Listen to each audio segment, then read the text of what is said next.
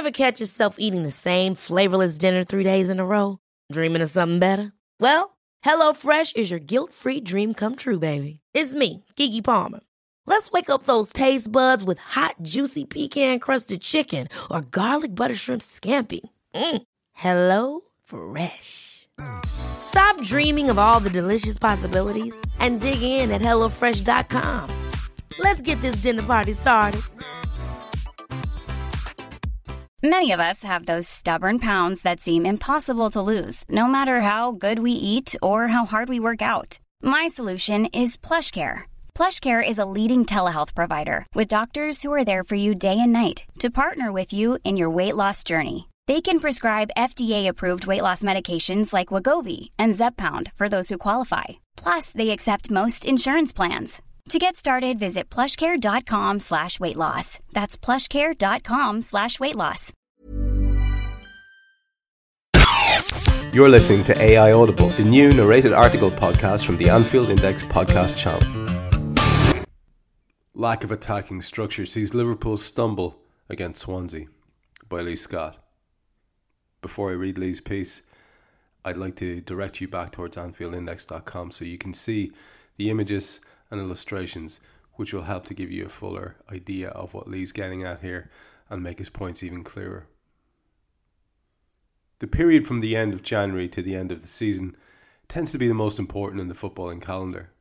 Prior to the Christmas period, you can afford to allow your competitors to stretch a lead over you, whether you're in contention for the title, the European places, or even fighting relegation. There's always a chance that you can turn your form around whilst your competitors stumble. Now though, any club who falls into a period of poor form can find themselves adrift and unable to make up significant points difference. There simply aren't enough fixtures left to allow you to achieve the point swing to overtake a direct rival. That makes every league match in this period crucial.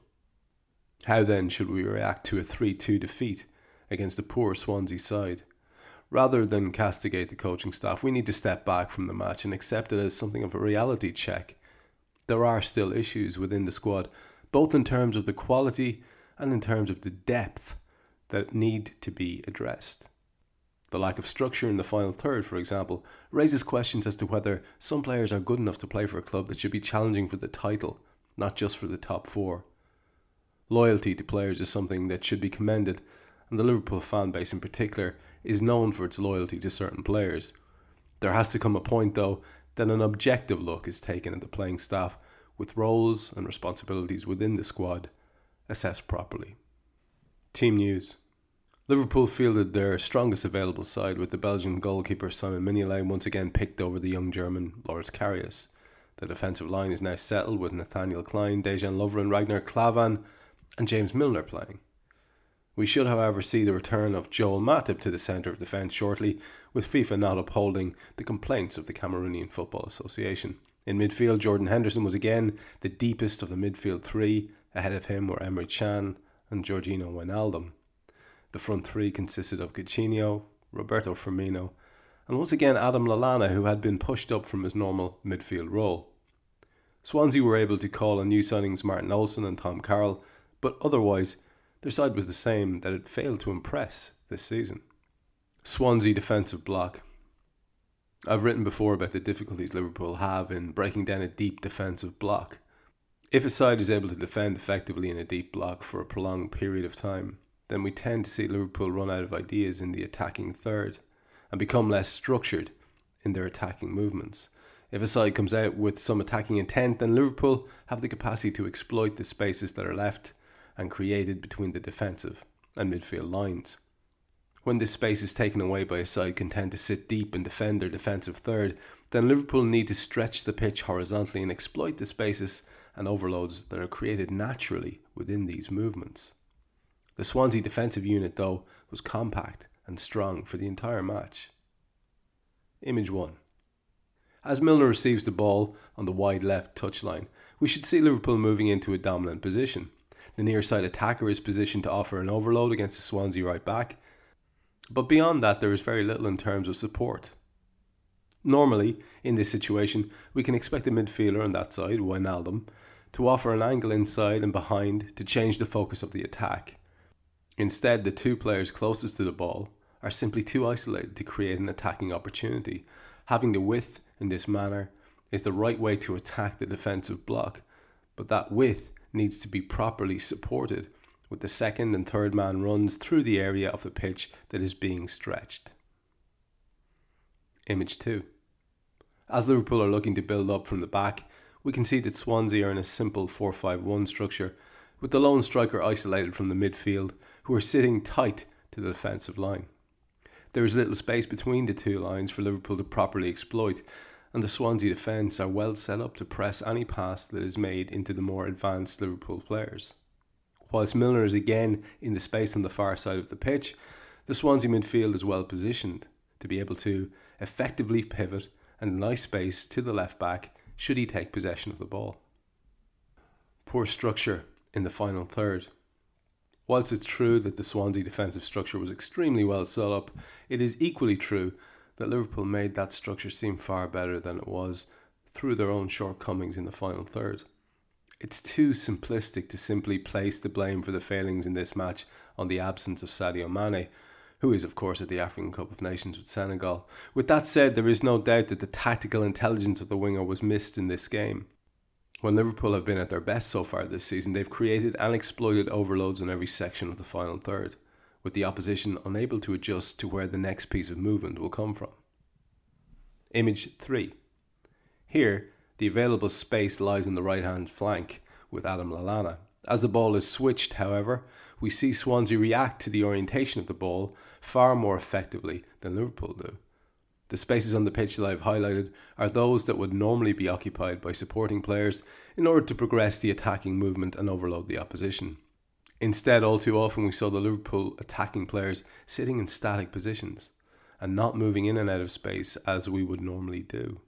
The Swansea defensive line is therefore able to pivot across, deny Lallana the space he needs in order to create a chance on goal. Image 4. Again, in this example, Liverpool were far too static and unimaginative in their attacking movements. Daniel Sturridge has dropped off the attacking line to offer deep support to the man in possession. What we then expect to see is a mirrored movement from the two advanced Liverpool players to create space in the Swansea penalty area. The central player should shift to the space emptied by Sturridge, and the far side player should then move centrally. These movements should pull the Swansea players out of position and create an opportunity for Liverpool in the area. The number 6 role. I've been writing these pieces for Anfield Index since the start of this season. I try to be as objective as possible, and I've found that Liverpool fans are almost uniquely passionate about engaging with and defending their side. I expressed my doubt at the start of the season in the ability of Jordan Henderson to become the controlling midfielder that Liverpool needs. Now we are 6 months into the switch of role for Henderson, I have to say that my doubts still exist. I'm not doubting the England international's ability or work rate, but rather his tactical discipline to fulfill the role. Image 5. I genuinely cannot for the life of me figure out what Henderson is doing here. It can be hugely beneficial for the build-up phase to have a midfielder capable of dropping into the spaces beside the centre-backs to form a flexible back three structure. When the play has developed into the opposition half though, he is wasted in this area.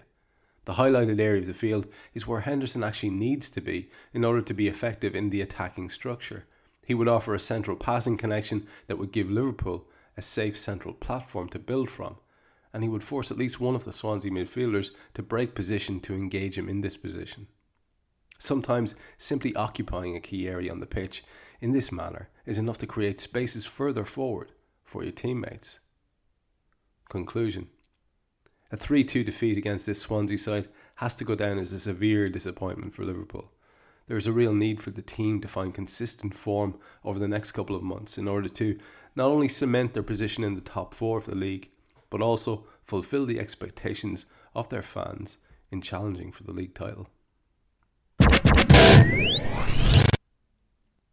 If you've had the misfortune to listen to my ramblings after all of these articles that AI Audible is very, very pleased to be hosting from the Anfield Index website, you'll know that I'm not one for engaging in deep technical analysis along the lines of what Lee has provided here. Sam has often done the same, and several other people. I completely appreciate seeing it though, and seeing it pointed out to me. and being able to agree or disagree as the case may be. What Lee has done here is shown how, what I think we all intuitively knew, Liverpool were not as effective attacking against Swansea, and against, to be fair, most teams recently. There has been a definite falling off, and whereas I can absolutely see the points that Lee's making, I think the individual examples he highlights are exactly right. There is some greater malaise there, and it's not to be melodramatic about it, but there is something, a general fall off in terms of I don't know. I heard Alan Shearer talking about application, which is clearly nonsense. It's not about them not trying as hard, but there's some lack of spark. And Lee says that it's not as simple as Sadio Mane's absence. Well, in 2013, 2014, you take a certain little Uruguayan chap out of that team, and everything falls apart because of the direct impetus that he has, because of that ability to get in behind. And I really think that people have slightly underestimated just how vital that was to us with Mane, even when he wasn't playing at his absolute best. And I think he had sort of tailed off a little bit in form, but even when he wasn't at his absolute best, he always had that ability to get in behind. And even when he didn't, he was a threat, and he kept defences on their toes and stretched and left things a little bit easier for his teammates around him. So for me, we can't get that chap back quick enough. And for me as well, I'm as disappointed as everybody else that we didn't have some sort of a similar player lined up to take his place, even if it is some sort of a loan thing, just to get us through and not contradict what appears to be Klopp's transfer strategy of buying in summer and etc. etc. Anyway, get yourself over and have a look at the pictures and images which back up the very excellent analysis that Lee's done here. Thank you for listening to AI Audible. You can read this episode's article along with many others on AnfieldIndex.com. You can download our AI channel app on iOS and Android. And you can find all our AI Audible episodes on Twitter at AI Audible and on AnfieldIndex.com. Hey folks, I'm Mark Maron from the WTF Podcast, and this episode is brought to you by Kleenex Ultra Soft Tissues, your ally to help tackle your allergy symptoms this season. I love the change of seasons, but nobody loves pollen and all those other things floating in the air that make you sneeze during this nice weather. Kleenex Ultra Soft Tissues are hypoallergenic and allergist approved, so fight back against watery eyes and runny noses without worrying about irritating your skin. For this allergy season, grab Kleenex and face allergies head on.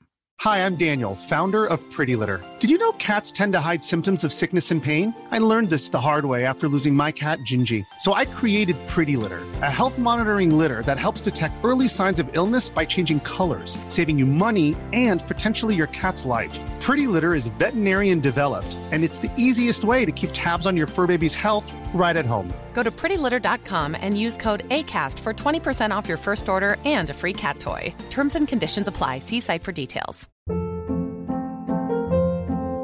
Hold up. What was that? Boring. No flavor. That was as bad as those leftovers you ate all week. Keke Palmer here, and it's time to say hello to something fresh and guilt-free. Hello Fresh. Jazz up dinner with pecan-crusted chicken or garlic butter shrimp scampi. Now that's music to my mouth. Hello Fresh. Let's get this dinner party started. Discover all the delicious possibilities at HelloFresh.com.